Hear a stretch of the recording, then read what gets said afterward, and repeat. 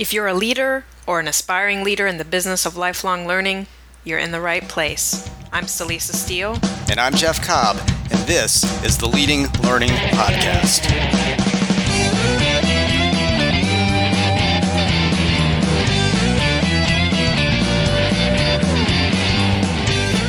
Hello and welcome to episode 31 of the Leading Learning Podcast. Just a couple quick notes here up front. First, if you're listening to this podcast, then you or others on your staff may be interested in learning technology design, or LTD for short. This is a learning experience designed specifically for professionals in the business of continuing education and professional development. It's a 2-day event, and the goal is to really help attendees find new and better ways to engage learners and create lasting impact through the effective use of technology.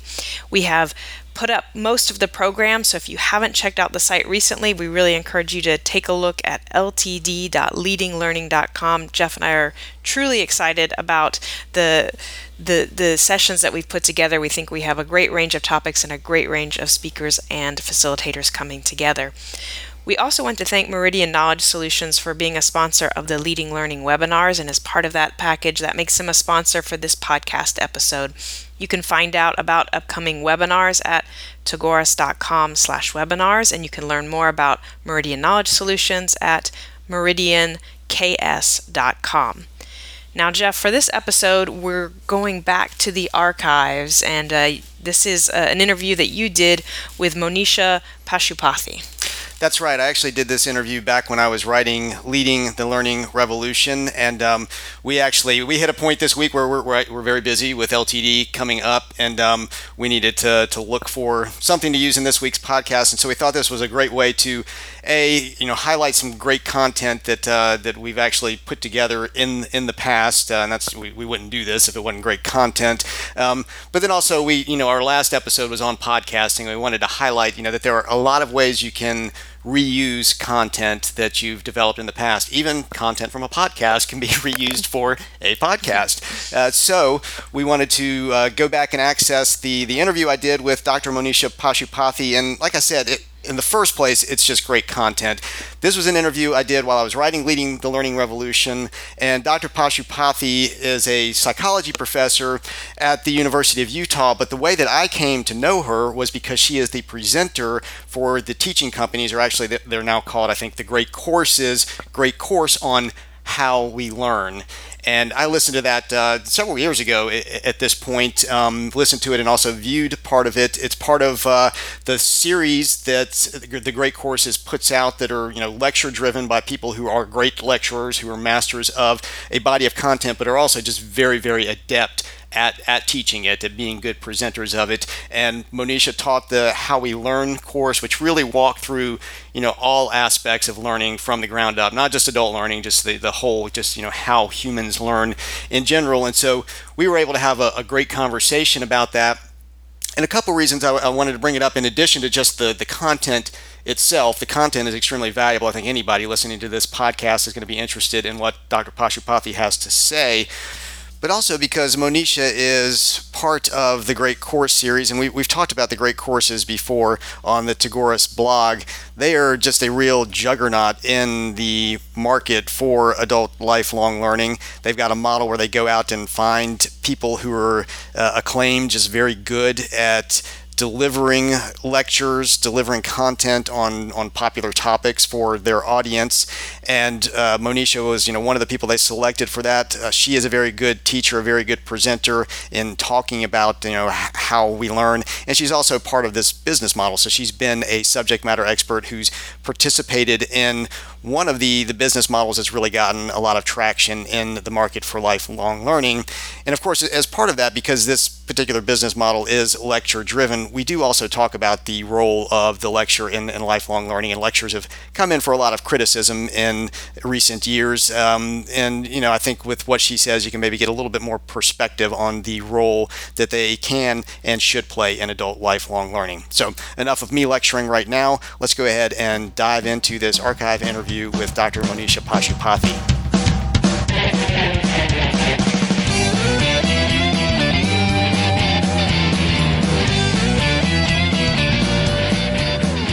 I'm here with Monisha Pashupathy, who is an associate professor in developmental psychology at the University of Utah, and we are going to talk about how we learn today.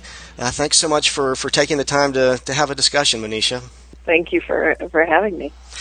You know, as I indicated in my original email reaching out to you, I have actually listened and watched. I did a combination of the two, actually, to your How We Learn course that you developed with the teaching company, which I just thought was fantastic, just a great comprehensive overview of learning. And I was wondering, just to start off with, was that a natural focus for you to put together a course in learning like that? Was that something you'd already been focusing on, or did the teaching company come and scout you out for doing something like that?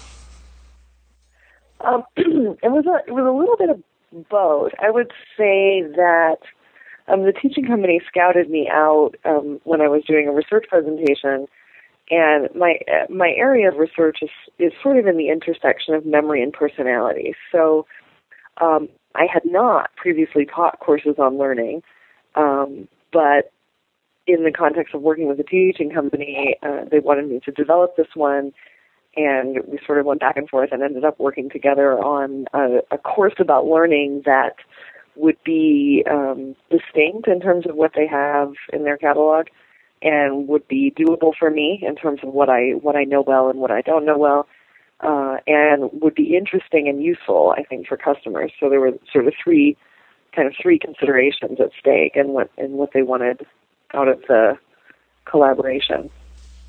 Great, and so it was a challenge. Okay, well, it was definitely one you rose to well, and I mean, obviously, you've got the deep background in psychology. I know you have a great focus on storytelling and memory and things that certainly relate into the whole area of learning. And I noticed you started out the course in what I thought was a great way, talking about some of the myths around learning. So I wanted to ask you, particularly with respect to how adults learn, because that's really where I'm focusing most of my efforts. What do you think are some of the just fundamental misunderstandings that we have about how people learn? I think one of the fundamental misunderstandings that we can have about learning as adults is that, or one that really interests me, is the idea that you know when you're learning. And I think this one is interesting because that myth or that sort of misunderstanding has a lot of implications. So one implication is that it means when I'm learning, I know that I'm learning, and it's a kind of discrete activity, and it's taken out of the context of other activities. And I think that the reality is that virtually everything we do involves learning. Sometimes it's learning we're not even paying attention to. Sometimes it's really when you get in your car and you drive the same route that you always drive to your office building, you are, in a sense, relearning and making those actions even more automated than they already were. So I found that a sort of fascinating piece of information to convey to an audience. You don't walk out of your house without learning something, right? Whether you meant to or not. Right. No, exactly. And then related to that particular point, because I mean that's definitely a point I take very much to heart. I mean, how do you think living in a world now where we've got so much access to, information, new ways to potentially be learning, when, as you say, we may not really even be conscious that we're doing it. So, we might be using Facebook, we might be on Twitter, or we might just be, searching for something on Google or reading something on Wikipedia. I mean, we're always in this mode now where we're processing information. I mean, how well prepared do you feel most people are to kind of learn effectively with, the world of information we now live in? I think there's two issues. So on the one hand, I sort of love the information age. I mean, I love that when we have a question at the dinner table, we can just look up the answer. Mm-hmm. And I don't really know how I existed without Google and Wikipedia. But so I do love it. But I think there are a couple dangerous pieces to that world. One of those pieces is that we're not all that well equipped for one of the important tasks for dealing with a flood of information. So if you want to learn from a flood of information, it's really important to be able to distinguish what information is good and what information is not good. And there's sort of two things that make that really complicated. I think one is a systemic issue about the way that the internet works, which is that we don't always get source information. We don't always get enough information to determine whether something we're being told is reliable, is well validated, has a lot of evidence behind it. And I think it's very easy to look at current political debates, for example, even about the healthcare bill, the Obamacare initiative. If you look at comments people make about the Obamacare legislation, there's clearly an awful lot of just misunderstanding of what the legislation entails. And that's partly because there's a lot of information out there on the internet and in the world that simply isn't accurate, and we're not given enough information to check it ourselves, and we don't have time. But I think a second thing lies in the way that we remember what we learn and where we learned it from.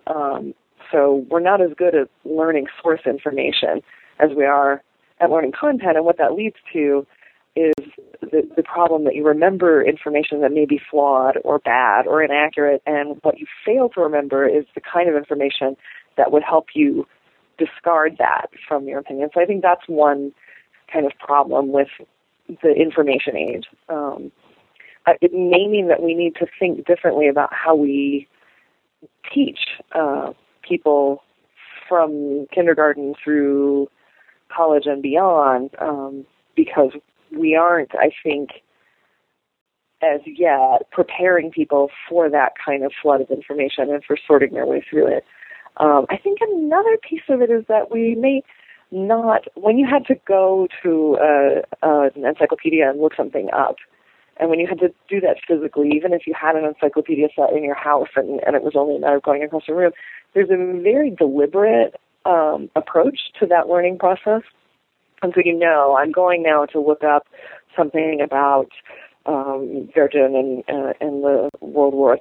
And that also, I think, puts you in a frame of mind where you're going to think about accuracy and source, and where you're engaged in learning. I think the flood of information that we all kind of live in also makes that unconscious learning more dangerous in some ways. There's a lot more that we can be unconsciously learning than simply the way to get from point A to point B. Right. Which is, in relative terms, harmless. But when you're reading a Twitter feed and not really thinking about that as an act of learning, then you may be picking up all kinds of very tacit, non-conscious associations that can then affect your behavior and your decision-making and your thinking later on in ways that you might not have wanted to be effective. Definitely. I think a tremendous amount of that goes on. I mean, in the same vein, but switching gears just a little bit. I mean, there's obviously all of this, unstructured type learning that goes on out there, informal, where we may not be conscious. But there are obviously other occasions, and this goes directly into the world of kind of lifelong learning, continuing education, professional development that I'm focused on, where people are saying, okay, I'm going to a class, I'm sitting in this seminar room or whatever it is, and I'm listening to this person in the front of the room. So I'm conscious, I'm here to learn. But you make a note in your course, and I hear this all the time. It's kind of a rumble across the continuing education sector right now, that lectures, you say, although they are widely criticized, turn out to be efficient ways of helping people learn. And I'm interested in that because I hear a lot of the criticism about lectures, in those conscious learning experiences, and a lot of lobbying for let's be much more interactive, let's, have it be more self-directed in the classroom, let's get rid of lectures, basically. What would you say in defense of lectures? I think lectures are very organized and they're very structured. And those are good things. Good lectures can take people through an expert's thought process in a way that doesn't happen when you're very interactive, because being interactive is fun and it's engaging, but it also can derail a group into tangential things, and it means that non-experts are engaged in thought processes, and non-experts don't think like experts. So I think lectures have a lot to offer just at the core of what they are. They are really organized, really structured, and digestible ways to get quite a bit of information in a relatively short time. To do the same kind, to acquire the same level of learning from interactive models, often will require considerably more time. It often takes considerably more expertise on the part of the teacher or the instructor, because you have to know how to get a group of non-expert people from point A to point B. You have to kind of know where they typically hit a wall in their understanding, what kinds of misconceptions they bring to the table. So you have to be very skilled, in addition to having a lot of skills at group facilitation and sort of being happy, while at the same time showing them very gently the ways in which they need to change their way of thinking about a topic. And I think lectures are much more efficient in that sense than other ways of learning. So the other thought I always have when people talk about let's be more interactive, I think that we may have lost the capacity to experience lectures as interactive, historically maybe, because I remember a really interesting experience I had in Germany where I went to a talk and it was given in German, and my German wasn't terrific at the time, so I had a hard time processing this lecture.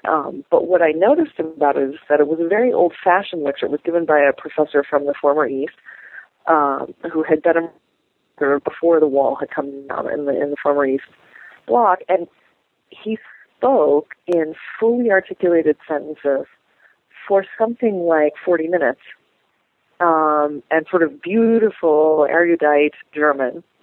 And what I think we don't experience anymore is that kind of lengthy oration. And what that, I suspect there was a time when we used to have better skills for listening and for feeling engaged with lectures, and we may be going too far right. into interactivity in such a way that we're actually undermining people's skill at listening to lectures, because it is to some extent something that we learn how to do, and I'd hate to see us unlearn that in favor of new instructional methods, which have their own value, but also have their own flaws. Right. Yeah, that is interesting that you made the comment about the German professor, because now that you say that, I can recall I had the opportunity to spend a fair amount of time in Russia, and I think the kind of intellectual tradition there and the lecture in the university is still very old school and a similar type of thing where they value a good lecture, and people are definitely prepared to sit there and listen to an expert and engage in it in a different way than I think we do. Now, yeah. I mean, that being said, I've certainly sat in seminars at say an association conference where you might be getting an expert in his or her field to come in and talk about something, but they aren't necessarily a teacher. Nobody's ever really instructed them in how to stand up in front of a room and actually teach, though they know their subject very, very well, obviously. I mean, in that sort of situation, what are the I don't know, 2 or 3 tips that you might give to somebody who has subject matter expertise, needs to stand up in front of a room of people and deliver, in the most effective possible way? What are some things they should try to do? Let me think. I mean, I think of a couple of things, and they depend a little bit on what kind of person that person right. is. If you're very socially anxious, mm-hmm. I think then the tips I would give have to do with preparing. And my general experience of talks like the ones you have in mind here is that they often try to convey too many things. So there's too much detail, and there's insufficient attention to the main messages that the person wants to convey. So I think if you're anxious, then working hard beforehand to figure out what 3 things you wish people would remember after your 40-minute speech. because that's about what people are going to be able to take home for the long term. So the three key things, and then building from those three key things with examples or details from there, I think is very helpful for an audience. And the nice thing about that is you can do it ahead of time. The thing I would say is for people who are not particularly anxious about standing up in front of an audience, and maybe this is, a tiny percent of the population, but people who aren't super anxious, I think the other thing that you can do is to try to track your audience a little bit, especially the front few rows.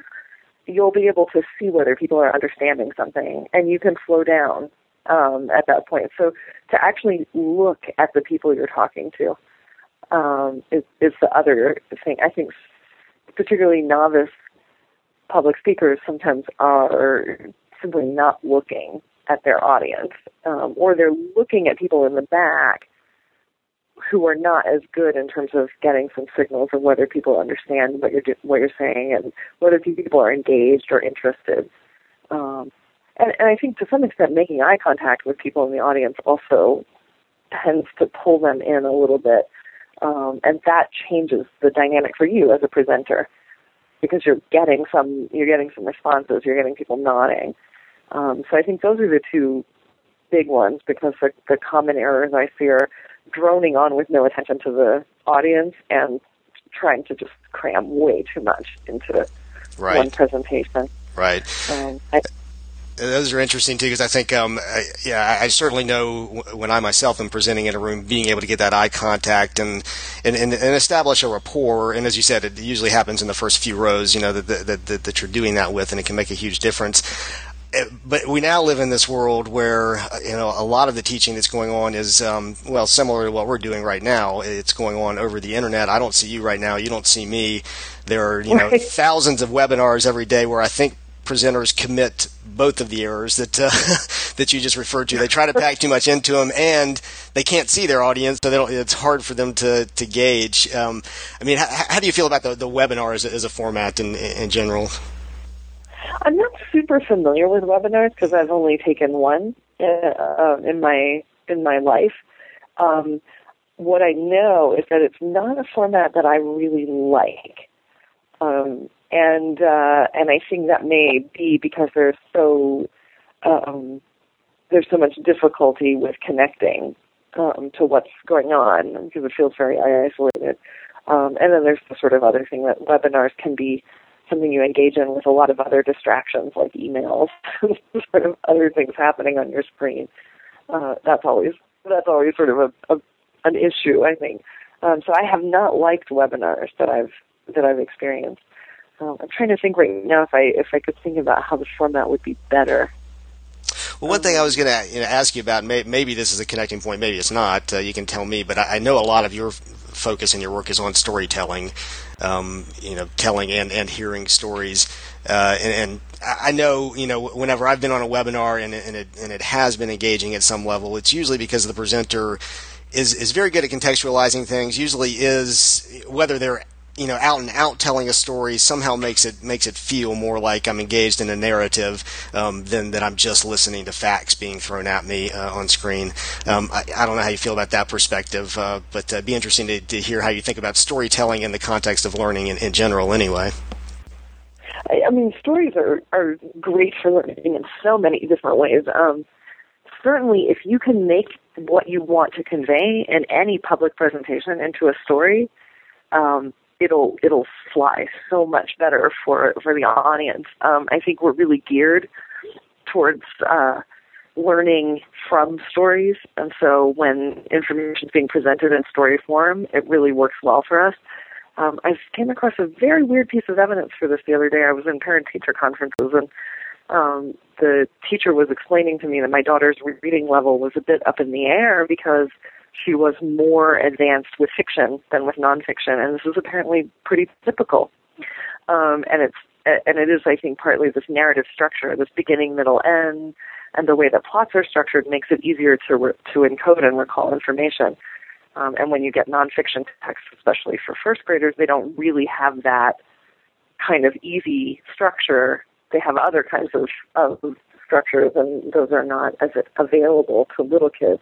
So I think making a story is engaging, it's motivating, it's also cognitively helpful because it makes things seem clearer. Some presentations work well with stories and others don't.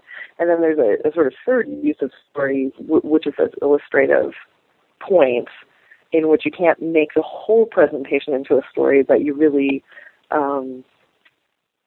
hit your kind of take-home messages with vivid examples. And I think that's another strategy that can help in a webinar. It can certainly help feeling like there's a real person and not a robot right. giving the information out. And so I think those are at least 3 different ways that stories really help. Well, great. Well, I don't want to take up too much of your time today, but I thought before we wrap up the conversation, I'd ask you, when you look at things that are happening in the world of learning, what are some things that you just find really exciting right now that you're just really looking forward to seeing how they evolve over the coming years? Well, I really like. I think there's been several kind of developments in sort of lifelong learning that I'm aware of. And I mean, you certainly will know a lot more of these than me. And I've been really excited by them. The ones that I'm most familiar with, I mean, the Teaching Company has been around for quite a while. But there's also Osher Lifelong Learning Institutes. And I know in Utah we just passed a bill giving people over a certain age kind of very low cost access to university courses for non-credit purposes. And I like, there's a few things I like about that. I think one thing I like about it is that my original background was in adult development and aging. And, we were talking about this expanded lifespan and this sort of, people retiring at 65, looking at 20 additional years. And one of the things that sociologists have been talking about in that field is something like structural lag. You have this group of people and we don't have institutional structures for them to be part of. So what we've seen is an explosion in volunteerism among seniors. And I think an opening up of lifelong learning opportunities that's really pretty cool, because these are not people who are kind of ready to go gently into that good night. These are sort of people who still are pretty vital, active people. So I've really found that exciting. And the other thing I like about it is the acknowledgement that learning might be something people would want to do just for its own sake. And we have a fairly long-standing anti-intellectual tradition within this country. So it's very nice, in which degrees need to be training people for jobs and in a sort of relatively narrow way of understanding that. And so I like to see the development of this kind of alternative perspective where people are just going to a class because they just want to know something, and that's acceptable, it's available. I kind of like to see, and I don't know as much about the sort of broader, the Teaching Company, of course, is available to anyone that purchases their classes. The locally here in Utah, we also have something called the Questioning Minds Forum, which is a nonprofit that does a lot of intellectual talks and explorations for the community. That's also age open. I think it could be a kind of exciting time in terms of all the opportunities available. Yeah, I definitely think so. I mean, it's one of the. I'm sure the baby boomers are not happy that they're getting older, but it's certainly, I think that this is one of the positive impacts of a group that has been so engaged, throughout their lives, now moving into retirement and saying, there are other vistas I want to explore as I do this. Well, great. Well, yeah, and just go ahead. I was just going to say that for me, being in the time of life where I'm squeezed by family demands and work demands, it's also kind of nice to sort of think that in 15, 20 years, right. I will get to go back to literature, finally understand certain aspects of history that I just kind of avoided when I was in school. That I'll get to play catch up and get to sort of do some exploration. I can tell you that the Teaching Company has a great music appreciation course that I've also been enjoying. So you can. I have heard about that course from. I cannot tell you how many people. Yeah, I think he's a. I can't remember the professor's name right off the top of my head, but he's definitely somebody who can make a lecture interesting. Right. Well, Monisha, thank you so much. I really appreciate your taking the time to talk more about this, and excited to see anything else you do, whether it's formally in the world of lifelong learning or just your continuing work in the field of psychology. So thanks so much. So that wraps up the interview with Dr. Monisha Pashupathy. Just wanted to remind you again that Learning Technology Design is coming up on May 18th and 19th in Arlington, Virginia. So if you haven't had a chance yet, I encourage you to take a look at ltd.leadinglearning.com. Also want to again thank Meridian Knowledge Solutions for being a sponsor. You can find out more about Meridian at meridianks.com. To get show notes for this episode, go to leadinglearning.com/episode 31. While you're there, you'll see various options for subscribing to the podcast. And if you're getting value out of the podcast, we really would be grateful if you would take time to subscribe. We'd also be grateful if you'd take a minute to give us a rating on iTunes. And to do that, you can go to leadinglearning.com/iTunes. We very much appreciate that. It makes it easier for others to find the podcast. And finally, consider telling other people about the podcast yourselves. You can go and send out a tweet by going to leadinglearning.com/share, or if tweeting isn't your thing, you can use the text that's provided at that link and share it on your social network of preference. So thanks again, and we'll see you next time on the Leading Learning Podcast.